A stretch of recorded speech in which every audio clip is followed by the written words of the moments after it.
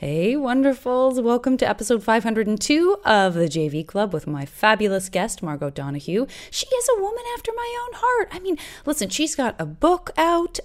She's got Filmed in Brooklyn, I should say, is the name of the book. She's got numerous podcasts, and we had a great conversation. I hope you enjoy it. We recorded this before Sketchfest, and I am recording this intro on the last day of Sketchfest. So for those of you who came out to see shows, thank you so much for supporting our festival. It's been really an emotional and wonderful, heartening thing to be back in San Francisco producing comedy. So love you guys and enjoy this episode with Margo.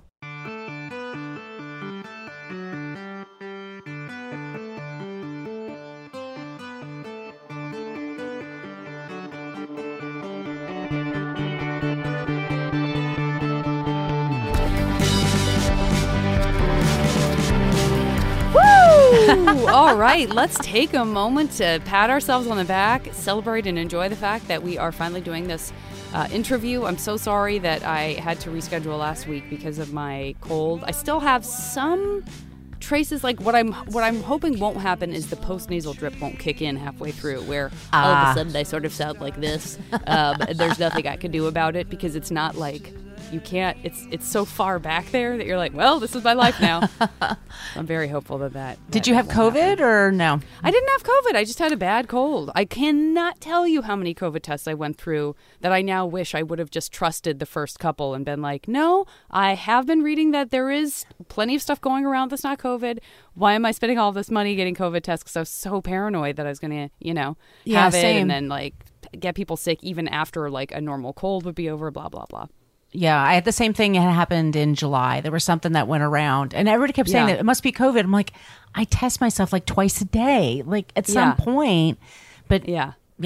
So all other germs are having a field day right now. I think is what we've discovered, that germs are just like, woo! We're all it's plague a rats. It's a wild, wild west. Yeah, exactly. How were your holidays? It was really nice. I actually got away for the first time. I went to Chicago for a wedding a little bit ago, but I went to Provincetown I don't know if you've ever been there. It's just next to Cape Cod.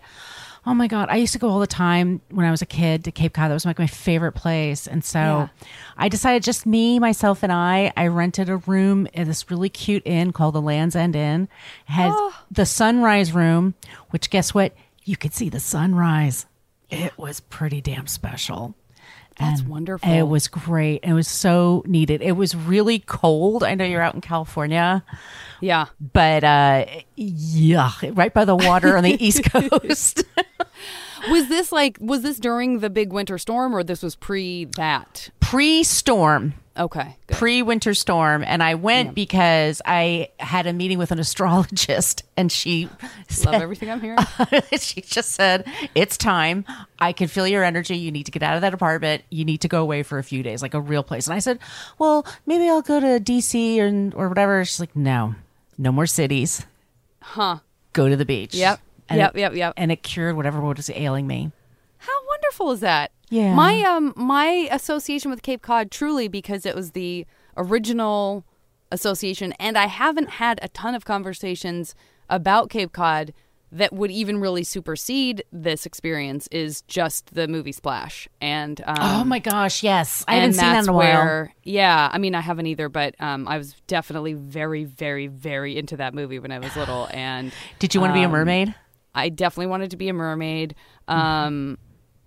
And for sure, the fact that she rescues him off. Like, I remember that so clearly. Like, no, when he was a kid, it was Cape Cod where he fell into the water and she saved his life. So that's what I think of. I think of Cape Cod and I think of mermaids and I guess Daryl Hannah. I think of John Candy. I think he's so funny in that movie. So great in that. And Eugene Levy is in that movie. At least once a week, I'm yelling out, "There's a system on the desk," because my desk is always a goddamn nightmare. I just say it myself. I know where things are. Okay, so you did not meet any mermaids. I'm still okay with it. I don't know that it was a season for mermaids anyway, because I do feel that must have been perhaps in the summer. But that's where my memory of Splash is ending on me, is that I don't think it was in the middle of winter, but maybe I'm wrong. No. And so you said that you used to go there all the time as a kid. Where were you growing up? That was it close by, or was it a track? Long Island? I'm a Long Island kid. You're a Long Island. Yeah, and my dad worked for IBM, which at the time meant I've been moved. That's what we used to say to each other. Haha. No. I get along with Army brats really well because you move every few years. When we lived in New York and Long Island, my dad's boss had a vacation home there, and everybody got to spend a week. Oh, nice. He was a really good boss to my dad. And, no kidding. That's great. Which was great. And I've just always, I like the seashore. I love like Jaws. I like that whole Amityville thing. Like, there's this very famous murder that happened. It was Krista Washington, I think was her name. She was a fashion writer. Mm-hmm. And she got sick of the New York scene, the dating scene, whatever. She was really gorgeous. Worked in Paris for a while, like a really cool chick. And she just moves to not even Cape Cod, but outside of Cape Cod, like in between Cape Cod and Provincetown. Oh, wow. And got this little house. And everybody was like, all of her friends, what are you doing? You're leaving New York and you're going to this place. And I'm just like, oh my God, that sounds like the dream. In a way. It's just very gothic to me. Absolutely. Well, wait now, but because she did end up getting murdered, is that what I'm hearing? Yes, I'm sorry. I buried the lead there, didn't I? Yikes. That might be why people are leaning harder into a Margo. Why would you do that? I know. This cost her life. But I'm not saying I'm against it. But what I feel sounds familiar, but I also know that there was so many like lost girls, like the sort of like some unsolved murders on the East Coast in that general larger area. So maybe I'm lumping that in. Well, she was a single mother, and it turns out she had an affair with somebody in town. He was like a fisherman. I mean, this is all like, why haven't we seen this movie? Or right, it's out I there think it's been out there. Yeah, but then it turns out it was somebody who like worked for the city. But it took years to get DNA. They had to like literally get DNA from every single person, and it was off season, so there's only a few. And anyway, the guy's in jail, so they did catch the person that did it, and it's a tragedy. I've always thought I can imagine you lived in Paris, you lived in New York, and you're kind of like, I want the opposite. Yeah, absolutely. And so were you in Long Island? Oh my God, now I'm doing it. Oh, I said Long Island. Oh my God. Oh, that's so one embarrassing. Of us. One of us. So embarrassed. I can't believe that was on accident. What were you there for high school, or was that part of that? That was a stop along the IBM relocation plan. It was the first stop, and it was a great stop. I still love it there because you're right by the city and the beach. It's perfect. It's very Great Gatsby-ish. We were in Glen Cove.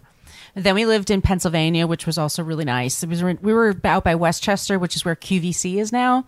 Okay. When I was a kid, there was nothing. It was like dirt bikes and shit. Yeah, yeah. And then we lived in Ridgewood, New Jersey, which was, it's a very rich kid, like a very John Hughes, rich kids, kind of rich white Republican kids. And then my parents settled in California, so I went to San Jose State. Okay. Okay, so where in there were you? Did you get to spend freshman through senior year at one school, or was there moving in there? There was moving, and no wonder you got along with Army brats. Totally. It's a tough time to move. On my 16th birthday, we moved from Pennsylvania to New Jersey. Believe me, I never let my parents forget that. Yeah. That was a tough one. The movie 16 Candles really got to me because I'm like, I get it. Yeah. Yeah. And as you said, if you're in this sort of homogenous, affluent teenage world, then double so. Yeah, it was rough because it was like shit Kickerville, in Pennsylvania. And then we go to Jersey, and then it was everyone was super dressed up to go to school. And it was the fashion show kind of thing. Yeah. Do you have siblings? Yeah, I have 2 brothers and a sister. Oh, wow. Okay, so everybody was shuffling around. Yeah, we were pretty close growing up because we just kind of had each other. Where do you fall in the sequence of kids? So there was my brother Joe, and then me, and then my sister, and then my brother, my younger brother. Okay. Yeah. Okay. And so the high school itself, did it have that sort of cliquish, everyone's dressed up? Was it cliquish, or was it so homogenized that the whole high school was one clique? Like what was it like? It's so funny because I was listening to your interview before. It was somebody you interviewed just before the holidays, and she said there was like 100 people in her class in her high school or something. There was 1,000 in my senior class. So it was the good thing about it. Like living in Pennsylvania was out kind of in the middle of nowhere and stuff. Jersey, you can hop on the train and be in Manhattan. You could So there was always that outlet. And it's also like, if you don't fit in with these kids, there's the theater group. There's like a million, the Ridgewood Players. Our big thing was that Tom Cruise was at the Ridgewood Players for like a week or something in the 80s. Yeah. Wait, so is that like a community theater within Ridgewood, or that was part of the high school? Okay. It's all kind of connected. But yeah, Ridgewood's kind of like a state of mind as well as a place. I'm like combing through my Rolodex of conversations, and I'm trying to think if Ridgewood has come up before, but I don't think it has. For as many people as I've had from the Jersey and New York areas, I don't think Ridgewood has come up before. And so you definitely name dropped the theater kids. Was that a group that you fell in with, or? Yeah, it was. I totally fell in with them. I'm trying to think of the guy that was married to. He was in the show I Married a Princess. Casper Van Dien, is that his name? Yeah, Casper Van Diem. Yeah, Van Diem or Van Dien. He's like he and Robert Sean Leonard are both from Ridgewood. Like they're like the big stars from there. But I worked the best place. I was in theater, but my favorite thing was I worked at a Roy Rogers, which don't exist anymore, but it's a fast food place. Are you familiar with them? I'm not. I mean, I think I've probably like heard of them, but a lower rent Arby's, if you can picture that. That's actually a little bit of a struggle because Arby's. It's pretty. Arby's isn't that high class. Oh no! But all the kids, because all the kids were rich at my school, so a lot of them didn't have to work, and my parents were very much like, pull your own weight, Yep. And they were right, by the way. They were like, guys, I want to have no money to spend because I want to Guess jeans and cool shit like that. Yeah. So I worked at a Roy Rogers, and it was like all the kids from all the different schools. Like we were all misfits, and I think the oldest one of us was like 22. And we we have like this whole operation going. It was actually really fun. I look upon it fondly. When you say it was like Arby's, does that mean it was less hamburgers and more like sliced roast beef? Roast beef sandwiches, fried chicken, biscuits, salad bar. That sounds like it's cross-checking a lot of fast food boxes that you can't get all in one place. Can you get fried chicken at Arby's? That seems like you rolled in KFC in there, which seems like a good idea. I haven't been to an Arby's in a long time, so I couldn't tell you. I haven't either. I could not be less of an authority. I do remember my dad getting that sometimes. That was very surprising. When he would come home with Arby's instead of Burger King, that was a very shocking, like, what's going on? A hot roast beef sandwich is like a pretty special thing. Yeah. Once in a while. I mean, I don't know if you're a vegan or not, or like what. I don't eat beef, but I totally understand especially the sort of au jus kind of like, let's just get in there and get messy and really get the sauce and all that kind of stuff. I definitely get that for sure.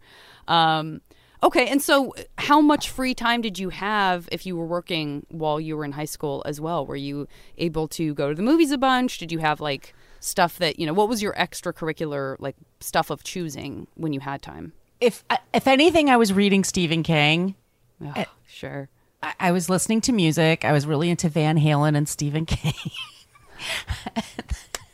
That's so American. Isn't that a wonderful American? I'm so goddamn basic. I mean, if only you said Bruce Springsteen, because I feel like that's another good. No, yeah. And I have a friend that's like has followed Springsteen for like 25 years, like all over the country, and like knows all the peeps and stuff.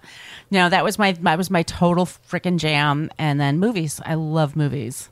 Mm-hmm. And I wonder what that could have led to. I don't hands know. Together. Okay, so were you going to like? Because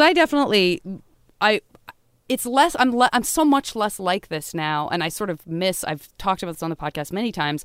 I miss the feverishness of my teenage years and my very early 20s of like when I loved something.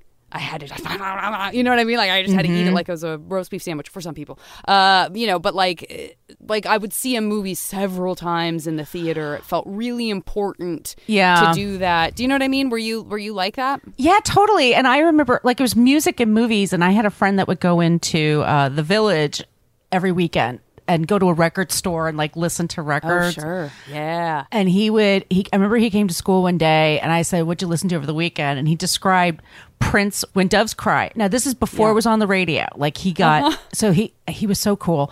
He just described the song to me in such detail that I remember sitting there. I'm like, I can't wait to go home and turn on this music. Like, cause I'm dying. I didn't have a Walkman. I had nothing. Like just him describing the song and the guitar solo and it was so amazing. I'm trying to think if anyone has ever described a song to me it's not without just playing it for often. me. Like I don't think I've ever there's something so special about that. Like I'm trying, it's of course, intimate. I'm sure everyone listening to this is like doing the same thing I am, which is like trying to imagine what that is like, you know, where he's like, okay, at the very beginning, little like, was he making noises that would help you along the way? Was he singing snippets of it or anything? Yeah, Phil was great. He would, because we were both really into 1999, which was the Prince album before this came out. And that was a fucking amazing album. And so I remember him, he was just, it's called When Doves Cry. And I'm like, well, what does that mean? Because I'm not quite sure. And it just was just like doing the guitar solos and stuff. And this is before the video came out. So we didn't even know like any of all that stuff. Oh, the video was such a big deal. That was definitely played over and over again. Speaking of seeing something many, many, many times. MTV really was a lot for me too, because it was, like you said, music. And it was like, there was no it's way. like music and movies, right? Because music videos were like little films, so many of them at that time. You know, they were so like, how do we tell the story of, you know? Yeah, and they you know, there's so many bands that I learned through MTV because when they first started, they would just play anything except black people. Yes. Let's remember that they didn't have Michael Jackson until like the mid '80s. But is that true? Well, you know what? I'm trying to, because I feel like Michael Jackson was part of my first experience with MTV. He was already baked in, so maybe I was. We might have been later adopters because, you know, maybe we didn't get that MTV fast enough in Tucson, Arizona. It was weird. Also, I Want My MTV. There was like kids who didn't have MTV. And so there was that whole freaking campaign about it. Yeah. Yeah. And you were stuck. Like you didn't have MTV. Too bad. And I also was explaining to somebody, talking about Michael Jackson. I totally forgot about the full the I Want My MTV campaign. Will you like recap that for people who don't know what we're talking about? MTV comes out in like 81, 82, and it comes out on these cable stations, and New York City didn't have it. And so, but our cable did, but I had friends in the city that couldn't get it, but there were certain pockets of the country. And then MTV, just once it caught on, everybody wanted a part of it, and they affected everything. Like all the music. Duran would not have had the success they did if they didn't have MTV. And they're talented. I love Duran Duran. Such a huge part of it, but exactly, you're so right. Yeah, and so there was this whole campaign of I want my MTV, and they got all these artists to do it because they were making money because they were all of a sudden getting more popular. And I tried to explain to somebody who's like a lot younger than me, like 20 years younger than me, about Michael Jackson Thriller. And I said to her, my parents wouldn't get we had a VCR, but my dad would hook it up to watch movies because he was worried we would record like Skinamax or something, which he's not wrong. Yes. But you toss that in underneath, you tuck it in, which he's not wrong. Which is not wrong. Anyway. But I would try to explain to her, like MTV would say, we're going to play Michael Jackson's Thriller every hour on the hour. So it's like 3 o'clock, 4 o'clock, 5 o'clock. So and it was like kids ran home to watch Thriller. Oh, because that was your only chance. Oh my God. Well, it was kind of like, I mean, it really was. In some ways, that reminds me more of stuff that happens now than some other things, in terms of it being like this thing that's not a movie, kind of like YouTube or something, where it's like this thing that isn't a film is still being treated as if it were, but with a premiere on a channel. I don't know. Yeah, it was just so. And then there was like all the like everyone was talking about the making of it. Like there was as much conversation about John Landis and all of those. Of course, like saying the Rick names Baker. John Landis and Michael Jackson together kind of are, that's troublesome to many people. But yeah, I mean, it was such a big deal. It was such a big deal it was at the time, for such sure. a status symbol. If you had the Michael Jackson making of Thriller VHS, which was like $50 or something, it was super expensive. But you were somebody who was interested in movies. Right. Obviously, your love of that has played out through your career. Were you as fascinated by the process of making movies then? So that was something that you would really perk up to and be like, oh my god, behind the scenes on all these special effects and like Rick Baker, who did all the great makeup and I mean, you never get to see that stuff and also see stuff that I care about. I remember seeing like Star Wars a little bit on TV behind the scenes, but nobody really thought people cared. And it's very strange. Like there was a time when Entertainment Tonight, nobody really cares anymore. But at a time like Entertainment Tonight didn't exist. And then all of a sudden it was like the most important thing. Like that's where I got my news. That's where I got my behind the scenes stuff.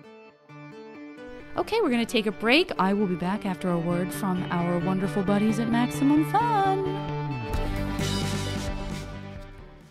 All right, wonderfuls, it's time for me to give another shout out to everyone's favorite comedy record label, Blonde Medicine. That's right, this week I'm excited to talk about the debut album from the hilarious and brilliant Joyelle Nicole Johnson called Yell Joy, which I want you to sit with for a second because it's the best name of an album ever. And Joyelle Nicole Johnson's Yell Joy is available to stream everywhere, and you can get it on fun splatter vinyl. Love that. Blonde Medicine has put out all sorts of great albums from folks we all love, or if you don't know them, you need to know them, like Kenise Mobley, Suba Agrawal, Anika Dell, Amy Miller, Irene Tu. I cannot tell you how many of my favorite comedians are represented on Blonde Medicine's label. They are awesome. You gotta check it out. I love that they're in the vinyl game. Check out blondemedicine.com/maxfun to browse a selection of stand-up LPs and use code JVClub at checkout to get 20% off your entire order. blondemedicine.com/maxfun. Use JVClub at checkout and get 20% off that order.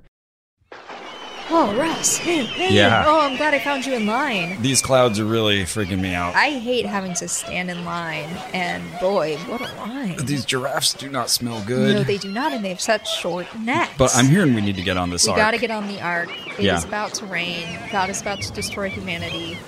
Hey, sorry. Are you Noah? Yeah, I know we look like humans, but we're actually we're totally. podcasters. We are podcasters, so it's different. Have you heard of Oh No, Ross and Carrie? We investigate spirituality, claims of the paranormal, stuff like that. And you have a boat and say the world's going to end, so it seemed like something for us to check out. We would love to be on the boat. We came 2x2. What do you think? Oh No, Ross and Carrie, available on MaximumFun.org.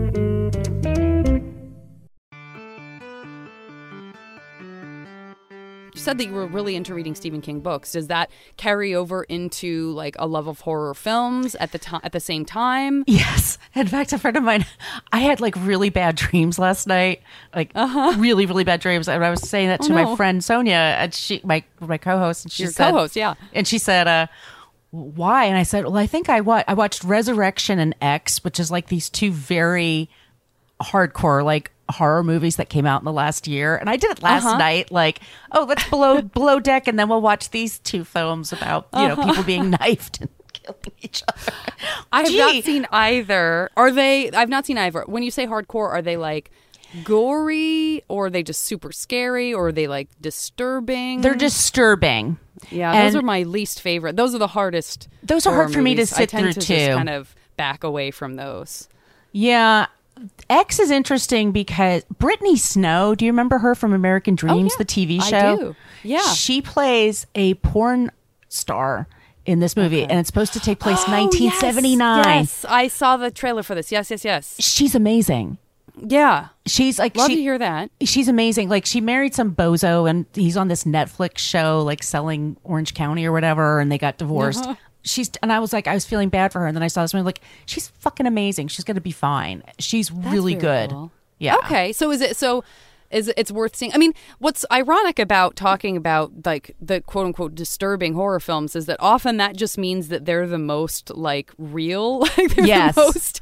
That's the anxiety closest to is how real. you would actually feel right in reality. So it doesn't feel as escapist, but it's also like, I mean, in some cases, it's the most honest form of horror there is because it's fucking existentially awful to imagine horrible things happening to people who don't deserve it, or even people who do. But, you know, it sometimes lacks the escapism. When they're making the right choices and it's still not working out, you know, they're doing everything they can do. And it's just sort of like you have to just white knuckle it now and deal with what's going on. It's terrifying. I mean, I guess I'll probably watch it. I also feel like, and I don't want this to be true. I really don't. But I do feel like with the pandemic and sort of just, you know, the whole global warming thing and stuff, I think I am kind of, I don't know that it's necessarily like a permanent thing at all, but I do feel like, and I think a lot of people are saying the same kind of thing, that I have less of an appetite for being just really horrified by something because maybe I've been too horrified by things lately, but...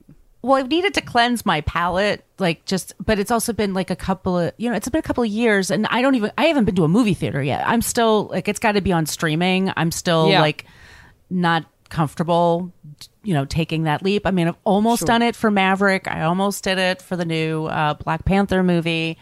But then part of me was just like, oh, it's going to be out soon enough, and I could be home. And I've been to the movie theater once. I'm not a huge go to the movie theater person necessarily anyway, but it is funny that like all of these movies like Top Gun or like Avatar, like things that have come out that really are everyone's talking about, like, you know, regardless of what you think of the movie, you have to admit, like, this is what movies are meant to be, to see in the theater and stuff. And then what I chose to see was The Triangle of Sadness, which 100% could have been watched at home, like, in terms of, you know... I don't even know that one. What is that movie? That's the, Ruben Ostrom, I think, is the director. He did, like, The Square. These are foreign films. And he did, you know what he did that you'll know is... Force Majeure, you know, that they remade into an American movie, but he did the original. Okay. And so, but yeah, Triangle of Sadness is, I'm sure it is up for Academy Awards and stuff, but it's, and there was the young actress who was on it, you may have heard in the news, she like was having really bad stomach cramps, and she ended up, this is after the movie had wrapped and everything, and it started with like a headache, and then I think it went to stomach cramps, and then she went to the hospital, and then she passed away, and she was like 30 something, and it was because she was like a latent problem after having been in a car accident many years before and having had to have her intestines like operated on or something, and was one of those like, some kind of parasite got in there, like just one of those shocking sort of like, oh my God, like, you know, not dissimilar from our poor friend, the athlete who, you know, whose heart just stopped on the football field. Like, he's getting better. Hit. Yeah, that's what I just read something about that. But speaking of like things that are disturbing and Jeremy Renner, tiny horror show. I know. My parents lived. My sister used to live in Tahoe. My parents lived in Sparks, Nevada, which is I know exactly where he is. I mean, I'm not going to bother him, but I know that hospital. My mother was very sick, and I went to that hospital. But I'm like, oh my God, this poor guy like was just trying to do a nice thing and then run over. I mean, I hope he inherited some Marvel Universe magic in his system, because I know, oh my God. It reminded me of Anton Yelchin. Remember when his car horrifying. That was, I couldn't let that go. I mean, I really couldn't let that go. Like, I didn't know him. We have friends in common, but it was again that existential sort of the bleakness of that, of just kind of, you know, sitting with that feeling of like, well, that's not fair. And none of it's fair. You know what I mean? Like, none of it's fair. But the ones that feel so random, or feel like these things that we've just heard about recently, you and me, as we're recording this, they kind of are they're chilling in a different way somehow, because they feel more unusual. My dad passed away in 2015. He was at a convention in Provo, Utah, Mm-hmm. It was a wood turners convention. He was really into wood turning. William H. Macy, like my dad met him at one of those wood turner conventions. Wow. He's like totally into, yeah. I feel like that happens to a lot of people with wood turning, by the way, and carpentry and stuff. Like people get into it and then they're like, I want to know everything about this and I want to be wonderful at it and I like want the community of it. I totally get it. Yeah, my dad was a computer guy for years and then he took an early retirement and then he was also an artist. So it's just kind of like it's the specificity of it. Yeah. And you take a piece of wood and it can just fall apart in your hands or you can come up with something cool. Yeah. And he was like really good at it. Like for Northern Nevada, my dad was like the big deal. Yeah, it was really sad. And he was in his hotel room and he either just got disoriented because he was just not home or whatever, but he just fell and he hit some furniture. Oh, Margo. Yeah. And he just passed away. It was like somebody said like $1 million injury. Like it's because you just go. There's just like and Bob Saget maybe had something similar. Yeah. And Bob Saget, everyone's going like, how can you die when this happens? Yes. And I'm like, do you want to speak to me individually? Because I always thank you. I mean, I always wanted to talk to his kids or his family, just be like, yeah, I know how you feel. Yes. Because it's bizarre. Yes. But it's like, life is very, it's not fair. Jesus. It's ephemeral. And we have to remember that. Yeah, very much so. Very much so. Yeah. But it's hard to hear, like, all those conversations that happen. I lost my mom in 2021, but it was ultimately, and thank you, and likewise, your situation sounds much more just gobsmacking and like, how do I wrap my head around this? Whereas mine was very surprising in some ways, but also like, it was... if it was my mom had dementia, so it was, I don't know that it didn't feel like she was that necessarily that close to being gone because she was pretty young when she developed it. But I was able to, even as it was happening, like that sort of feeling that slides into place that's like, she's not in pain anymore or she's not afraid anymore. Mm-hmm. And so that is really a cushion. It truly is. I mean, it's such a cushion. And so when it's something that just comes out of nowhere, I just can't even, I kind of can't imagine. It's other destabilizing. Than friends I've lost who've taken their life. You know what I mean? Yeah. But like for a parent, now that I've lost a parent, because most of us only have two actual parents. Maybe some of us are blessed enough to have like an amazing extended step family, but it's just different than any other loss I've ever experienced. And it's really, really hard for me to imagine that coming as a complete surprise. So I'm so sorry. Thank you. I'm so sorry. And then we'll change the subject, but was your mom, how did she feel like supported, and did she have people rally around her and all that? She did, but they were still together, I assume. Oh yeah, they were married. My parents got married in 1964, and so it was like over 50 years. They were very happy. They were very. She actually, I mean, we all thought like, of the two of them, if Dad had lost Mom instantly, he would not make it because Mom was much sturdier. Yeah. Kind of, / stoic. She totally missed him. But then the great thing was that she started traveling because Dad didn't like to travel. So she did things he didn't want to do. And so she was like doing stuff. So that was really good. That's so good. That's so good. Okay. Well, let's get back to you. Let's get back to some teenage moments. Yes. Were you dating in high school? What was that world like for you? No. I was so awkward and shy. Like I something happened to me. Like adolescence for me was really, really hard. So I was very awkward and very shy. Yeah. Yes. So I wanted boyfriends, but I was like, I didn't know how to do it. Like and guys had crushes on me and would say things and stuff, but I just didn't know how to handle myself. And it took a while. And I remember watching like Sex and the City. I'm like, God, why are these women so good at dating? Like, why isn't it hard for them? Did they ever go through a time where it was rough? That's what I always wonder. Yeah, and this might be like a real square peg in a round hole, which is an unintentional joke considering that I believe Sarah Jessica Parker was on a show called Square Pegs. But, she was. Square peg in a round hole. But do you feel like there was any sort of, like, because you were someone who had this wonderful imagination and who did love films and books so much, do you think that do you put pressure on yourself, like that it was supposed to be like that? No, you just didn't feel comfortable with it. It wasn't like you were comparing it to. No, I wasn't comparing it to like, some people like they want like the Karate Kid romance or something, like a Daniel that'll do anything. Yeah, that's I guess that's what I was asking if you had. Yeah. No, it wasn't that. I was just very awkward and shy. I mean, seriously, I was just awkward. I don't know what you would say. I was just, But a part of me also, it's like I'm single now. It's just like I like me, and I like, I'm uncomfortable with silence. I'm comfortable in my own skin. I'm comfortable in my own life. I tell people, like, I've manifested the life I wanted. Like, I'm in my apartment in Brooklyn.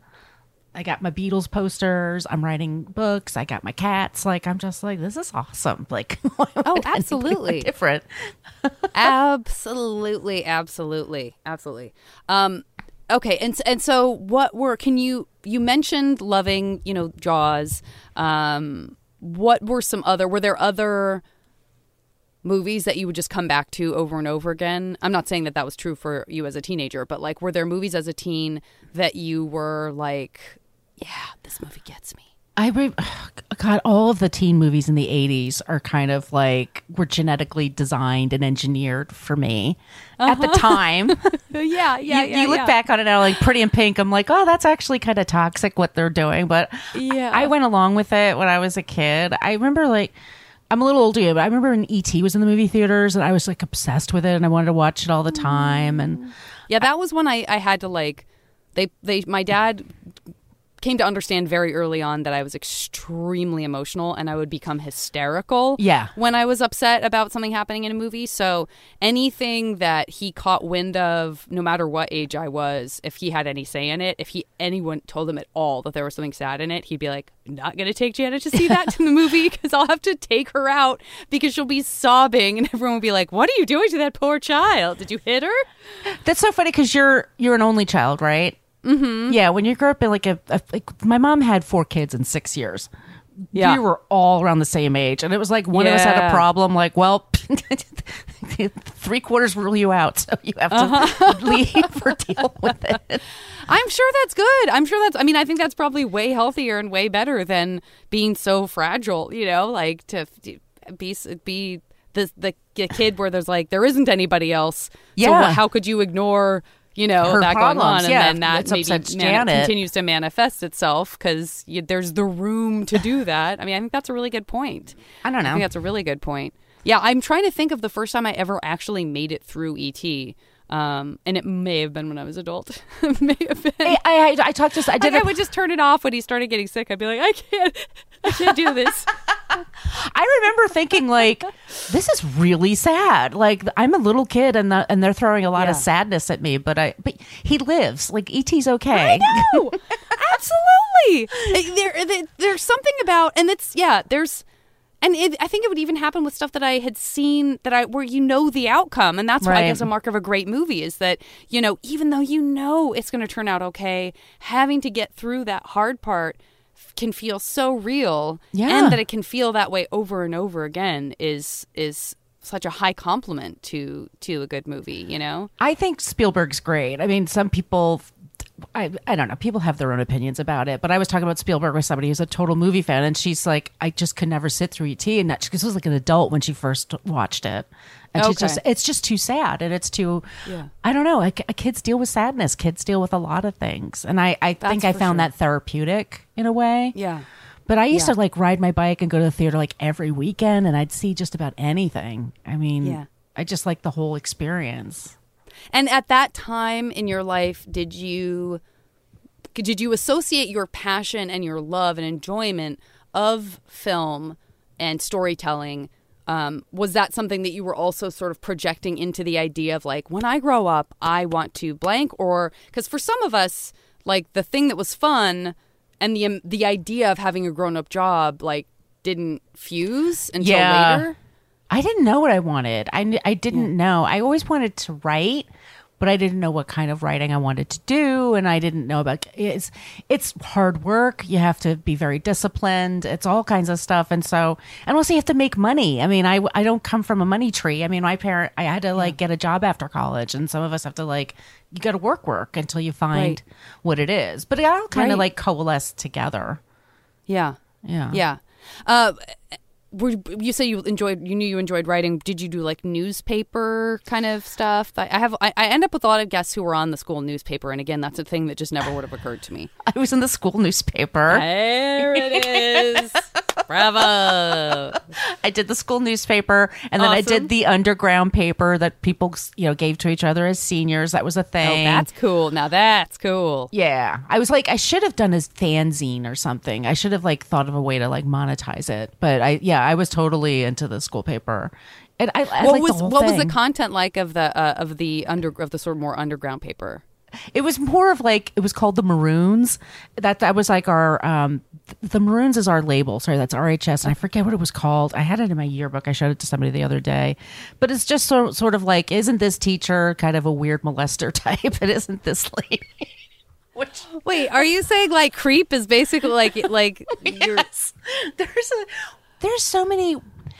That's amazing. So many weird things teachers, and I'm not going to shit on teachers too much here because they have the toughest job. I have a lot of friends that are teachers and stuff like that. But just as a young woman in the 80s going to school, thinking back on how some men behaved to girls way more outgoing than I am and open to that kind of attention, I'm holy shit. It was the Wild West. They could just say just about anything. I guess so. Anything. That's amazing. Do you find yourself when you're doing the stuff that you do now, are you... and of course I'm going to ask this because I have such a fascination with adolescence and I feel like there's so much stuff I can draw a straight line to from back then. Do you feel yourself kind of thinking about those parallels or thinking about that stuff? Oh yeah, let me tell you a story. That's so wild. Yeah, please. Okay, so my sister and I, my whole family, we lived in Pennsylvania, right? And I said Westchester, and at the time it was middle of nowhere. So we took the bus to school, and there was a bus driver named Dave, and Dave would play cool music, and Dave would talk to everybody, and Dave knew everybody's names, and Dave, I'm sure, not Otto exactly, but Otto adjacent, Thank you, because that's absolutely what I was thinking of, as you've been through this before, I'm sure. Yes. And my parents worked in Philly, and so it took them a while to get home. We were alone a lot. This is also, that's just kind of kids in the 70s and 80s. Yeah, for sure. For sure. We're latchkey kids. So my aunt was visiting from Long Island and staying with us. She was much older. She had hip replacement or something. And it was President's Day. It was a day off of school, but my parents were at work. Yeah. And my sister and I, all of a sudden there's a ring at the door. Dave was at the door. And he brought Valentine's for me and my sister. I'm 12, maybe. And she's 10. And then he came into the house. And he was just talking to us for an hour. And then my aunt just kept giving him the stink eye. And I just had no idea what was happening. Yeah. And my sister and I had a conversation about this a year or so ago. Do you remember the time Dave came over? And she's yeah, what if she wasn't there? What was Dave up to? Right. Because my brothers were out doing something. The neighbors aren't close by. And yeah. So when people wonder how groomers groom, it's not drag queens, y'all. It's not people with a big look at me sign, you know? Right. It's people they see every day. Yeah. And I was it was a close call. Wow. Close fucking call. And it was and it took me years. And it's you normalize it in your head. You kind of 100%. Because he never did anything like that again. And yeah. But but you say when it was happening, you didn't necessarily have a gut check feeling then as a kid of this feels weird. No, my survival instincts were sort of more of along the lines of being, this is how they pick people. I was awkward. I was shy. Right. We were still kind of new kids in the neighborhood. We were lonely. Yeah. And here's somebody who's cool, who's paying attention. It was like it just checks those boxes, and you're sort of like, Yeah. oh, okay. It's years Yeah. and years later, you go, oh my God. I'm afraid there may be, to your point, like even more of those in my past than I have the capacity to remember at this point. You know what I mean? Which is a bummer because, you know, I feel so... I like to be as darkly cynical as I feel sometimes and then still be so optimistic and continue to want to believe the best about people is like, that's a tough row to hoe if you are kind of straddling both of those all the time. And, you know, like my first instinct, I'm not proud of this at all, but when you're telling me the story, my first instinct was to be like, maybe he was giving every kid a Valentine. Yeah. Like maybe he was just really nice and like, you know, Exactly. Janet, can it be super creepy and wrong that he brought 2 tiny kids Valentine's and wanted to come inside and like hang out? We weren't Like, taught why am I making excuses otherwise. now? It didn't even happen to me. Like, what is wrong with me? Right, but it's like we weren't. You're not taught otherwise, and it wasn't like years later. I used to teach fitness at the Y. I was a fitness instructor, and because it's the YMCA, and they have kids and kids camps and stuff like that. You have to take all these courses, like, and it's CPR and safety, but it's also about grooming and pedophiles. And and it's you just hear like what people do to get close to a family, and they can be a man or a woman. It could be somebody like really good looking and accomplished, as you think like, well, this person doesn't have to, you know, they can attract people in their lives easily, but don't you think it's sad? I mean, look, I don't have kids, but I love my friends' kids. Yeah. And I promise everyone, I do not have an interest in kids above and beyond, like, loving being around them and being the fun aunt. And I'm so, like, God forbid someone ruins it for those of us who are like... Yeah. I just want to be a good aunt. Like, I feel like one of the kids, but it's not because I want to like take advantage of anybody. No, I'm the same way. I love my friends' kids. Yeah. And it's so dark. When I was in Chicago, I actually performed a wedding and for 2 friends of mine. And I even told their parents, like, I know this is your child, but these are my kids. Yeah, They're my kids. Exactly. I mean, but exactly. I would never hurt anybody, but like, yeah, that's a whole other topic. But yeah, it was one of those things like I mean, honest to God, like I was in my 40s and all of a sudden I was like, wait, that was fucked up. Like, you know, what happened to that guy? You know, I'm glad that you had your sister to once again to to back sort of me like, up. What if I was alone? Because then I feel like, well, maybe it didn't happen. Oh, it's time for a quick break. I will be back after a word from our friends at Maximum Fun. Oh my gosh, hi. I'm Dave Holmes, host of the pop culture trivia podcast, Troubled Waters. On Troubled Waters, we play games like motivational speeches. And it goes a little like this. Riley, give us an improvised motivational speech on why people should listen and subscribe to Troubled Waters. I look around this ad and I see a lot of potential to listen to comedians such as Jackie Johnson and Josh Gondelman, and they need you to get out there and listen to them attempt to figure out sound rebus clues or determine if something is a Game of Thrones character or a city in Wales. I have chills. I'm going to give you 15 points. All that and so much more on Troubled Waters. Find it on MaximumFun.org or wherever you choose to listen to podcasts. I'm going to get into this MASH game with you. I am very excited about this because of some of the stuff that we talked about. And I don't think I've ever done this category that we're coming up with right here, right now. But I would like for you to pick 3, like, horror or just general, like, bad, scary adversaries from a movie. 3 that you would like to have to take your chances with. Listen, you're not going to get killed in this MASH alternate universe world I'm bringing. But I'm saying, like, you know, for example, like, part of me wants to take on Freddy Krueger because I loved Dream Warriors when I was a kid. And I was like, Best kids movie. can fight back. You know what I mean? So he would probably be on my list. I probably wouldn't put Jaws on my list because I loved Jaws so much that I still am one of those people who's like, I'm kind of afraid of being killed by a shark. Me too. With all love and respect to sharks, I think they're wonderful and amazing and strange and great and prehistoric and terrific. But when I am in the ocean, I'm definitely like, I mean, what's to stop me from being killed by a shark right now? Even though I know the chances are really slim. So I wouldn't pick Jaws. So I'm looking for 3 like adversaries in a, like scary adversaries that we're going to that you would like to take your chances against in this alternate MASH universe that we're creating, and you're going to win. But okay, what would you who would you like to take on? I'd take on Pennywise from the It movies. Ooh, yeah, he deserves it. Take on Pennywise. I actually want to go old school with Carrie White's mother, Margaret White, and this is from the movie Carrie. Yeah. Margaret is a, certifiably insane person. Is that Piper Laurie? Piper Laurie, who thought she was making a comedy when she made the movie. True story.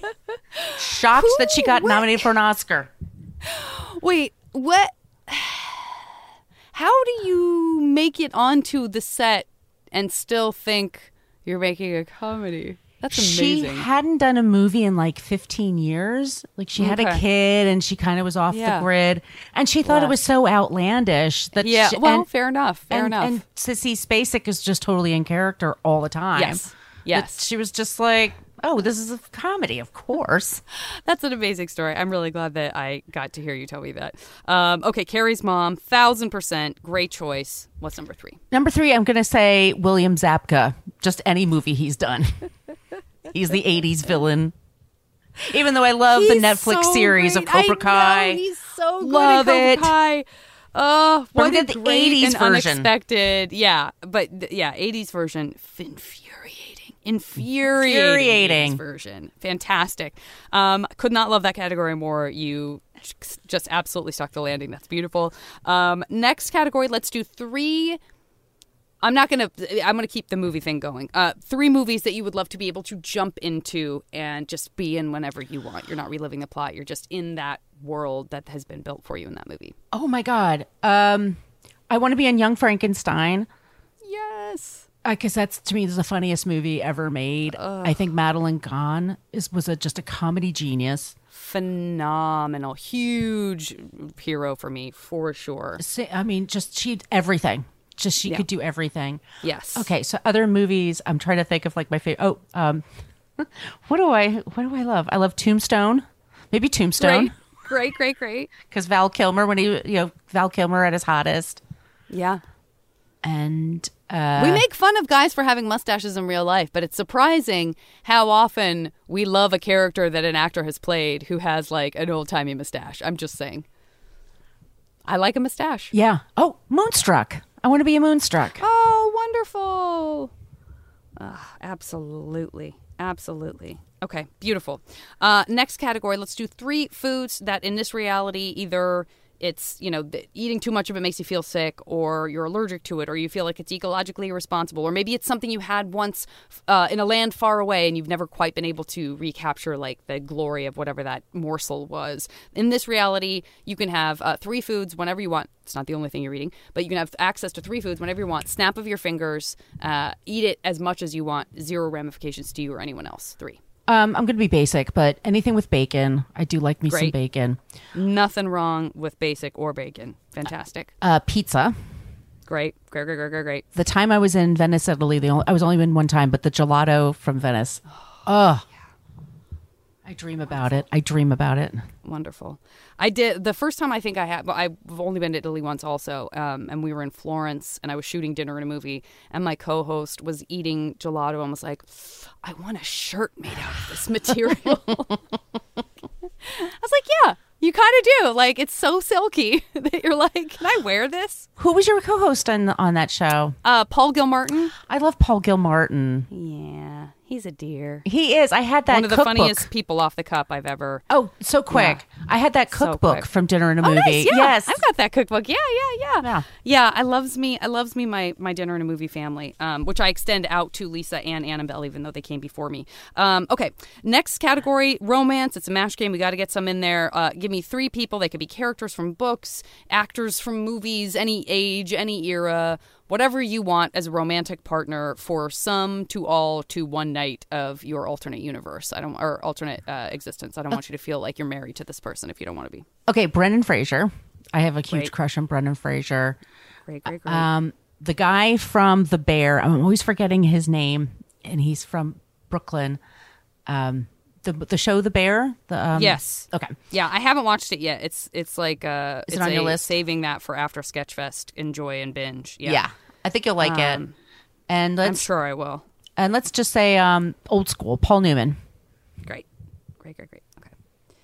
All right, awesome. All right, 3 bands that wrote a song about you. Now, people may not know this because it may have been in the past, or it may be today, or it may be tomorrow, but 3 bands that you're like, oh, you didn't know that Van Halen has a song about me called Margo? Yeah. That talks about how awesome I am?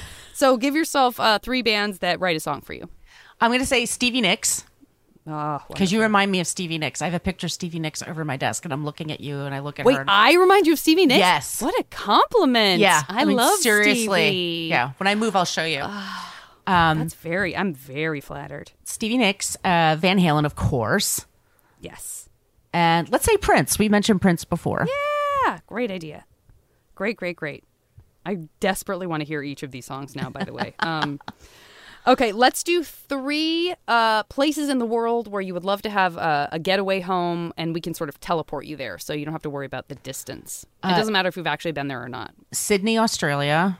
Great. Dublin, Ireland. Wonderful. And San Francisco. Okay. Let's do 3 collaborations that you get to do with an artist. It could be a painter, it could be a filmmaker, or a composer, Weird Al, podcaster, anything. Oh, I want to write a song with Weird Al. Speaking of MTV, Al TV was like a highlight of my childhood for sure. His songs are white and nerdy. He's legitimately great. He like when he quote unquote took over MTV, and it was Al TV on the whenever. My dad has that all on videotape still. But he did he played When Doves Cry, and I can't now think of the video without thinking of the end of the video happening, and then it like fades from the end of the video into a steamy room where Al gets out of the bathtub and reaches towards the camera, and then from off camera someone hands him a robe, and he's like, thanks. Anyway, he's the best. Amazing. Weird Al. Love it. Okay. Karina Longworth, she's a podcaster, film historian. Must remember this. I'd love to with her. And let's say Stephen King. I can see that happening for sure. Yeah. And Stephen King. Fantastic. Okay. Man, I mean, I know I've already we've talked so much about Stephen King, and we even have Carrie's mom and Pennywise in here, but I'm going to go ahead and throw you into 3 Stephen King books. So 3 Stephen King books that you would like to go into for one reason or another. I have to go into The Stand, even though it's like incredibly a weird place to want to land. But it's one of my favorite books. Yeah, great. So great. The Stand, Stand By Me, the original story. Great. I love that. And then... which I guess is called The Body. Is that The my Body. brain is telling me it was called The Body, the short story? Okay, you're right. It's 4 just seasons. reminding myself of that. Yeah. And then I'm reading Fairy Tale right now. This is his newest book, and it's really good. Yeah, I listened to it as an audiobook. Me too. Oh yeah? I really enjoyed it. It's great. I mean, it went down quick. It was like he's really good. Like with everything he does. Yeah. It just flew by. Yeah. Okay, wonderful. All right. Give me a word that you would use to describe your your feelings about your dreams last night, your scary dreams. Disturbed. Great. Okay. All right. This is the time when I use that word to come up with your 100% guaranteed MASH alternate universe world and future. It is also a perfect time for you to lay out for the wonderful people listening to this podcast who may not be familiar, some of your many things, some of your many projects, podcasts, the book, all that good stuff. Can you please tell everyone about that stuff here? Yeah, so I just wrote my first book. It's called Filmed in Brooklyn. It was my COVID project. I spent 2 years. I watched over 250 films that are based in Brooklyn, filmed in Brooklyn. I took many of the images that you see in the book, and it's from History Press, and I'm super proud of it. That's once again Filmed in Brooklyn. You can follow me at Brooklyn Fit Chick, Twitter, Instagram. That's my site. And I have podcasts. I have Book versus Movie. I have What a Creep. And I have Dorking Out, and they're all kind of like pop culture related, and they're super fun. And I'm also on the TikTok. I'm trying to trend. It's at Margo Donohue. God, I flirted with that over and over, and then just completely, like, I do one video in a year, and I'm like, I did a video. I just have to force myself. You know, your phone will. There's like something on my iPhone that like makes really good movies, and I put that up there. I'm also like into cats. So my Instagram is just everything I work on at Brooklyn Fitchick, and I have the cutest cats in Brooklyn. They're named Sweet Sarah and Tennessee, and they're amazing. And I've been in this apartment since 1995. I have a rent stabilized apartment, which is like, oh, very nice. Girl, you don't leave those when you get them. Like you just, you stay right put. And that is, and that's pretty much it. That's me in a nutshell. Well, that's perfect. That's absolutely perfect. And I have some results for you that I think you're going to feel pretty good about. Disturbed though you may have felt. Disturbed though you may have felt about your dreams. I want to first, well, listen, we're talking about your beautiful rent-controlled apartment in Brooklyn. Let's go ahead and add a beautiful house in Dublin, Ireland to that we can just send you to. Maybe even there's a magical door inside of your apartment there that just takes you right into your house in Dublin. So congratulations on that. That is a huge achievement. I also want to congratulate you on your collaboration with Ms. Karina Longworth. Cannot wait to see how both of your wonk minds, and I mean that in the most complimentary way, combine together and form a powerhouse of collaboration. So I'm very, very excited about that. And I'm going to say you deserve it because you took good care of ending the life of Carrie's mom. I threw kitchen knives. She's out of here. There's your comedy, Piper Laurie. Done and dusted. We've got that achievement. We also can send you into Moonstruck whenever you want. You can just be in that place. One of the most romantic movies of all time. Mm-hmm. Quite delightful. You can go there. Whether you're there, whether you're in Dublin, whether you're right there in Brooklyn, you can have all the Venetian or Italian gelato that you want at any given time with zero ramifications. So just enjoy that. Maybe make a shirt out of the material that is gelato. Feel free. You also have a fantastic song written about you by none other than Stevie Nicks, which is huge. I'm sure you like to lean back into the crook of Paul Newman's arm as you're listening to the song that Stevie Nicks has written about you. And if you want, you can take them with you. Look, you can go in on your own, but you also have the ability to jump into Fairy Tale whenever you want. And if memory serves, I would want to spend a lot of time with that dog. I mean, he really knew what he was doing when he made a dog one of the main characters. Yeah. So good. Is that everything? I think it is. Moonstruck, yeah, Mom, Carrie's mom, goodbye, Dublin. Yeah, that is your 100% guaranteed MASH alternate universe life. I love it. Thank you so much. That was amazing.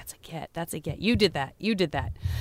Everyone, I hope everyone is having a safe and happy beginning of the year here. Hope to see some of you at Sketchfest. And Margo, you've given people so much amazing stuff to check out if they haven't already. I want to thank you so much for doing the podcast. It's been a joy. I love talking to you. Thank you so much for having me on. Yay. Bye, everybody. I'll talk to you next week. Nice. Oh, that was great. I'm so excited you got me.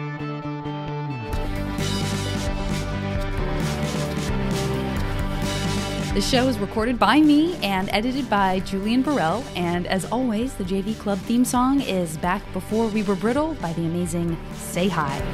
Hey, remember when we could save kittens from trees or lunch on skyscrapers?